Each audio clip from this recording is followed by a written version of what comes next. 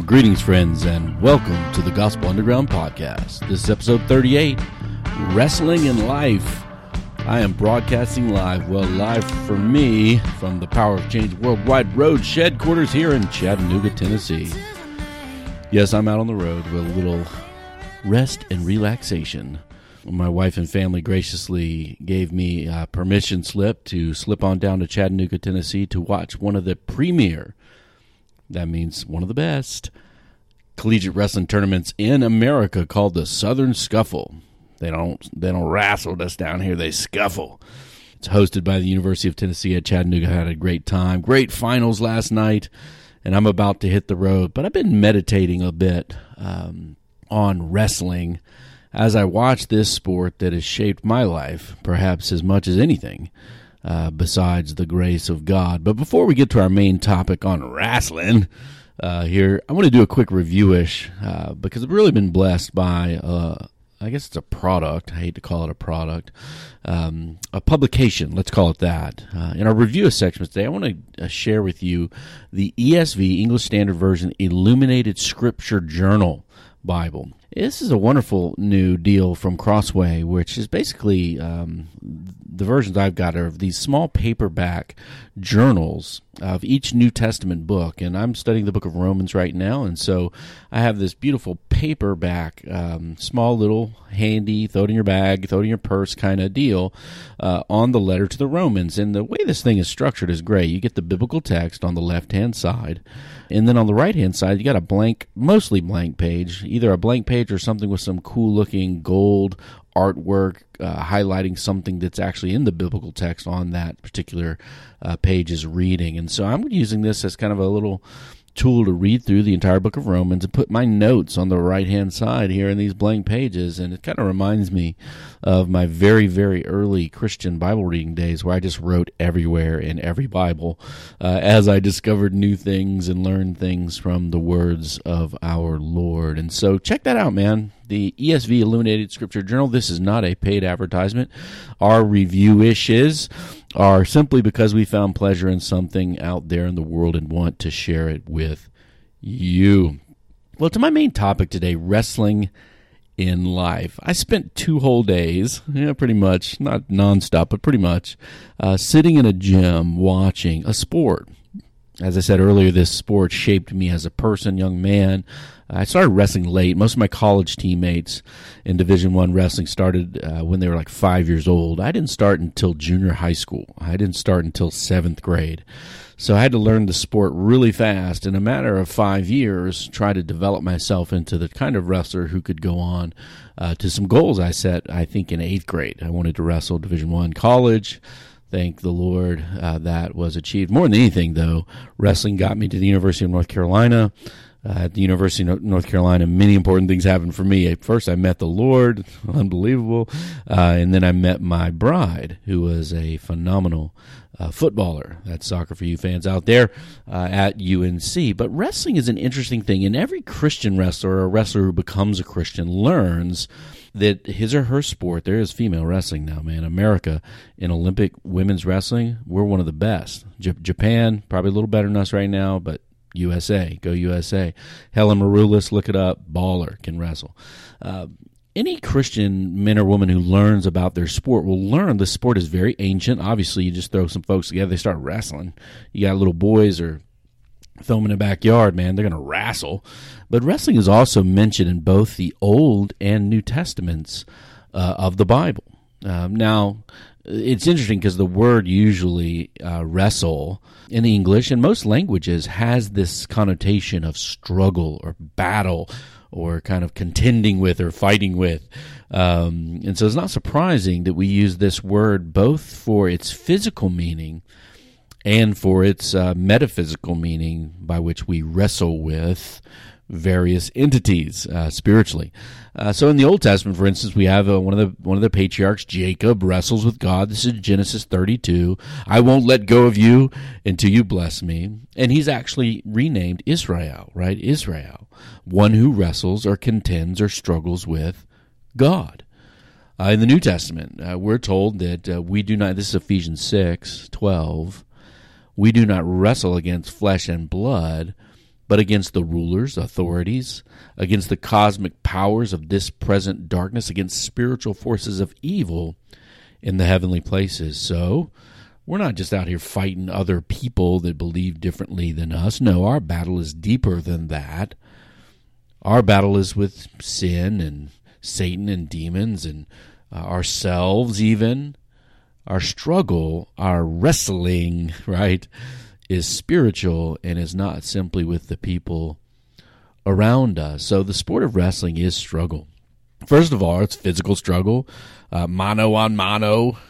I don't know how to say that for the ladies' version. It's a physical struggle, strength, technique. It's kind of a chess match even. It's a back and forth. You know, I started late, as I mentioned, so I tended in college wrestling to overthink things because the best wrestlers, you get these built-in reactions. They become what's called second nature. Second nature is an interesting term in itself because this is a term that comes through to us from ancient and medieval ethics terminology. Through habituation, doing certain things over and over, something become part of your nature that wasn't there before. It becomes second nature. So wrestling is very much like that, and spiritual wrestling is very much like that. When you develop certain spiritual disciplines, reading the scriptures, going to God with your burdens in prayer, attending a worshiping service regularly for the Word of God to be preached and the sacraments of communion to be participated in, right? These develop us so that certain things and ways of life and obedience become second nature. And wrestling's like that, man. It's kind of this chess match. He grabs this leg, you have to do this thing. If you do this thing, he's going to do a different finish on that leg to try to take you down.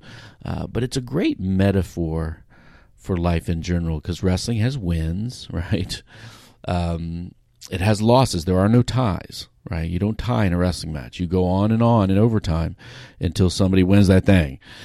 And here's the hard thing about both wrestling as a sport and life. You can do things right. You can put in the training. I would even say put in the pain necessary to be an accomplished and very good skilled wrestler. You can do all of that. You can eat right, cut your weight right. You can fight right. And you can still win and you can still lose. That's why wrestling's so hard, man. When you lose a wrestling match, it's just you, man. You can't say, oh, that guy didn't block for me or I passed the ball to him and they didn't score. No, it's you in front of your mama and everybody else, right? Nothing like beating somebody in front of their mama and their girlfriends. It's you out there putting it on the line, winning or losing. But the struggle to get there makes us into who we are. Life is wrestling. Well, I forgot to say Happy New Year at the beginning of this episode, but it is the early 2019. January 3rd is when I'm recording this. But I wanted to say to each of you friends out there, as you start the new year, a lot of times people are going to make resolutions. People are going to talk about how great or how terrible resolutions are. I read on LinkedIn this morning, Timothy Ferriss doesn't like, he's like this self-help guru guy now, or a personal life hacking betterment expert or something is what Tim Ferriss is. I read a book years ago of his called The 4-Hour Work Week. He's written many other things since then. He's got a very popular podcast. But he said instead of resolutions, he looks back and does a year review. So he looks back on the whole year, looks at every month, what things brought him positive points and prizes in his heart, what things brought negative points and prizes, make a list, and then in the coming year try to say yes to these positive influences and no to the negative. So that's another New Year idea. But one of the best things I think you can do as you look to a new year is to renew your commitment to wrestling, to seeking God, to wrestling against the powers of darkness, to wrestling with all that life and God will bring to your story in 2019. One friend of mine, Michael Kelsey, shout out Michael. What's up, Mike? Pastor McLean Bible Church up in the Maryland campus. I think he's in Silver Springs, Maryland. Gave an annual reminder through his social media channels that I engaged with a little bit this year. And here's what Pastor Michael Kelsey had to say. Annual reminder. What's often said, this is the year that God is going to turn everything around for you. Your money, your health, your family, your job. This is the year God is going to do what you've been waiting for him to do. What's actually true, Pastor Mike says, some of you are going to have an amazing year. Some of you are going to have a terrible year. Most of you are going to have a regular year. And you don't know, right? We don't know the future, which category you'll be in. But here's what you can know for sure. God will be good in all of it. His mercies will be new every morning. His grace sufficient. And he will be faithful. Expect the best. E-X-P-E-C-T. Expect the best. Accept, A-C-C-E-P-T. Accept the worst if it comes. And keep pushing. Happy New Year. I might say keep pushing, keep on wrestling. Keep on wrestling. Well, one of Mike's Facebook friends, I won't share his name because I don't really know the man other than our interaction we had on Facebook, and you know how those go, wrote back to Pastor Mike, I don't receive that. God has only incredible plans to prosper us and to overwhelmingly bless us in the new year, but the devil also has schemes and plans to rob, steal, and destroy from us. All the Bible clearly states this is a new era where we must begin to learn true spiritual warfare and not accept the devil's schemes as God's plans. As Jesus spoke clearly so many times, the devil fled. Get behind me, Satan, as he spoke. This is a new era where we cannot accept the devil's schemes as God's plans any longer. It is way too easy to give in than to fight the battle which Jesus already won, which causes us to live healthy and prosperous lives. Now, maybe Mike's a little bit godlier than I am, but his reply was simply, hello, friend. He said his name, but I'm not saying his name. You don't have to receive it, but hopefully my post will encourage the person who has a rough time this year. Happy New Year. What these two men are trying to engage is that life has two realities in tension. Now, the Christian faith does not teach that the devil and God are two equal fighters or battlers wrestling with each other for the souls of people. No, the Bible says the greater one is God. The devil can't do anything. Spiritual forces can't do anything that God would not permit. But these two realities in life, that of blessing, right, prosperity, health, goodness, is in tension for all of us with death, disease, disappointment, sin, oppression, from ourselves, within ourselves, from others. These two tensions are important to realize.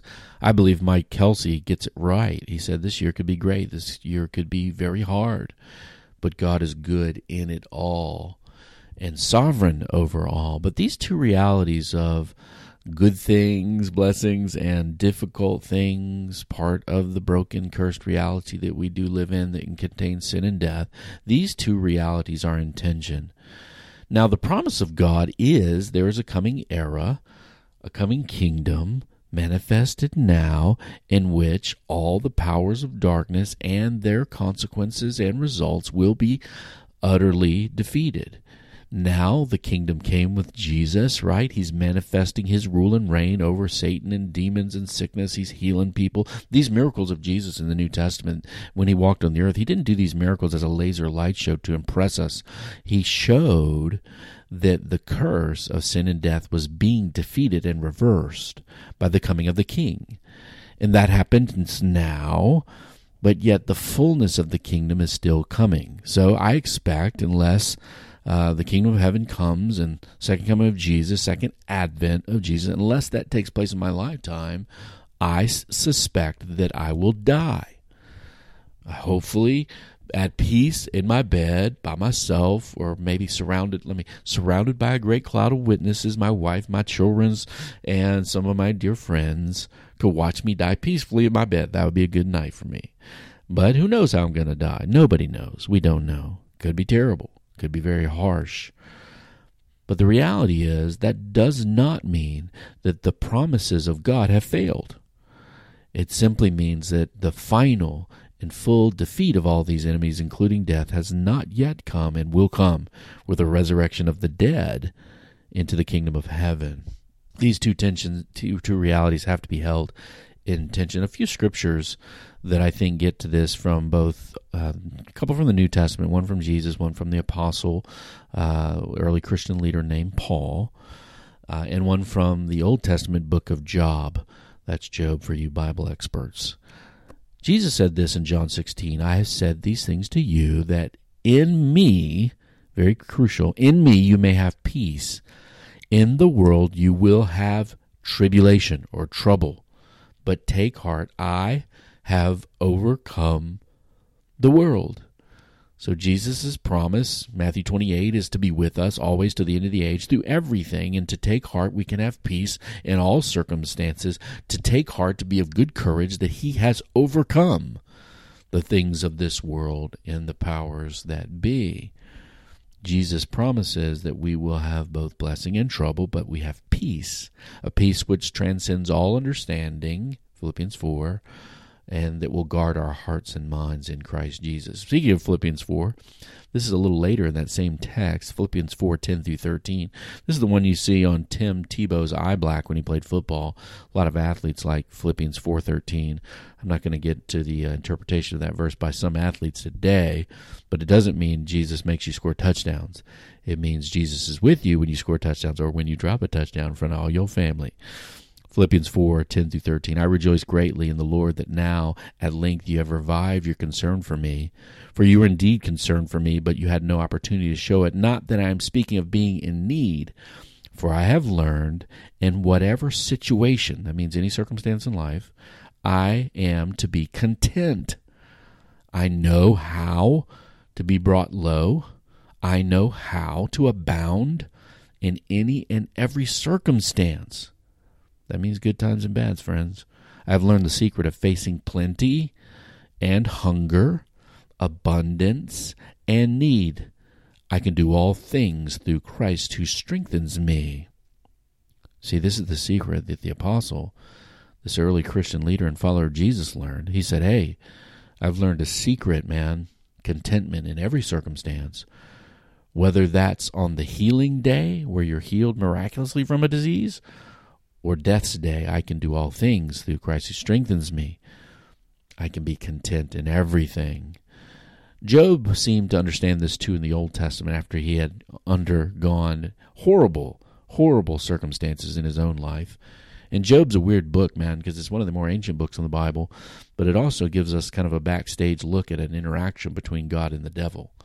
And Job doesn't know about this. It's very clear. He's just experiencing circumstances as they come to him, where he loses wealth and family and his own health. This is in Job chapter 2. His wife said to him, do you still hold fast to your integrity? Curse God and die. Not a good wife day for Job's wife. But he said to her, you speak as one of the foolish women would speak. He's almost saying, hey, you're better than that. Shall we receive good from God, and shall we not receive evil? In all this, Job did not sin with his lips. Job knew that God was the highest one in the world and in life, and that anything was coming to him, God was not absent from it. This is very hard, friends, because God is not the author of evil. He's not the author of sin. He's not the one that brings that to our lives, but God does permit it. God's ultimate plan A is the redemption, the salvation of people from the curse of sin and death to the praise of his glorious grace. So when God rescues us, we thank him and worship him with great, great gratitude in our hearts and lives, and then love him and love others with all that we are. Augustine of Hippo was a North African theologian and philosopher, wrote as much as anybody in ancient history from a Christian perspective, philosophically, both in the disciplines of philosophy, so epistemology, how do we know things, metaphysics, what are the things that we could know about, but also theology. It's said that this looming theologian philosopher, the Reformation in Europe, was kind of a battle between Augustine's doctrine of the Church, the Roman Catholic Church, and his doctrine of grace, which the Reformers certainly championed in that big debate. But Augustine did a lot of writing, and one of the things he wrote about, and this came to him from the philosophical tradition of the Greeks, where it was asked, what was the highest good? What's the best thing for people? In Latin, it's the summum bonum. What's the best thing for me?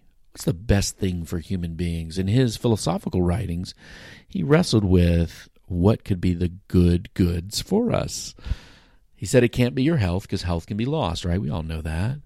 Can't be your security, because, somebody can come in and take your stuff. And in the ancient world, and even today, we're just a little bit blessed in America to have the security we have, that marauding armies that have come through villages, towns, and cities throughout history, even today, your security can be utterly lost. Can't be money, right?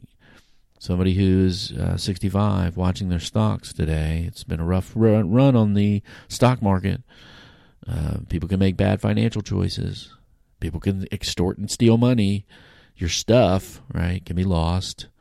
And even people we love, they can be lost as well. So Augustine's reasoning was this: the best thing for human beings, the greatest good that we could engage with, has to be something that can be both loved, right, you want to have it, and possessed, you can have it, and cannot be taken away from us against our will. So he rightly said, health, security, money, even other people, right? We can love them and have them, but they can be taken from us, ripped from us against our own will, which doesn't leave you happy. So Augustine, and from his theology, obviously, reasoned that God and his truth are the highest good for us. A relationship of love that can be had. We can be possessed by God. We can belong to him.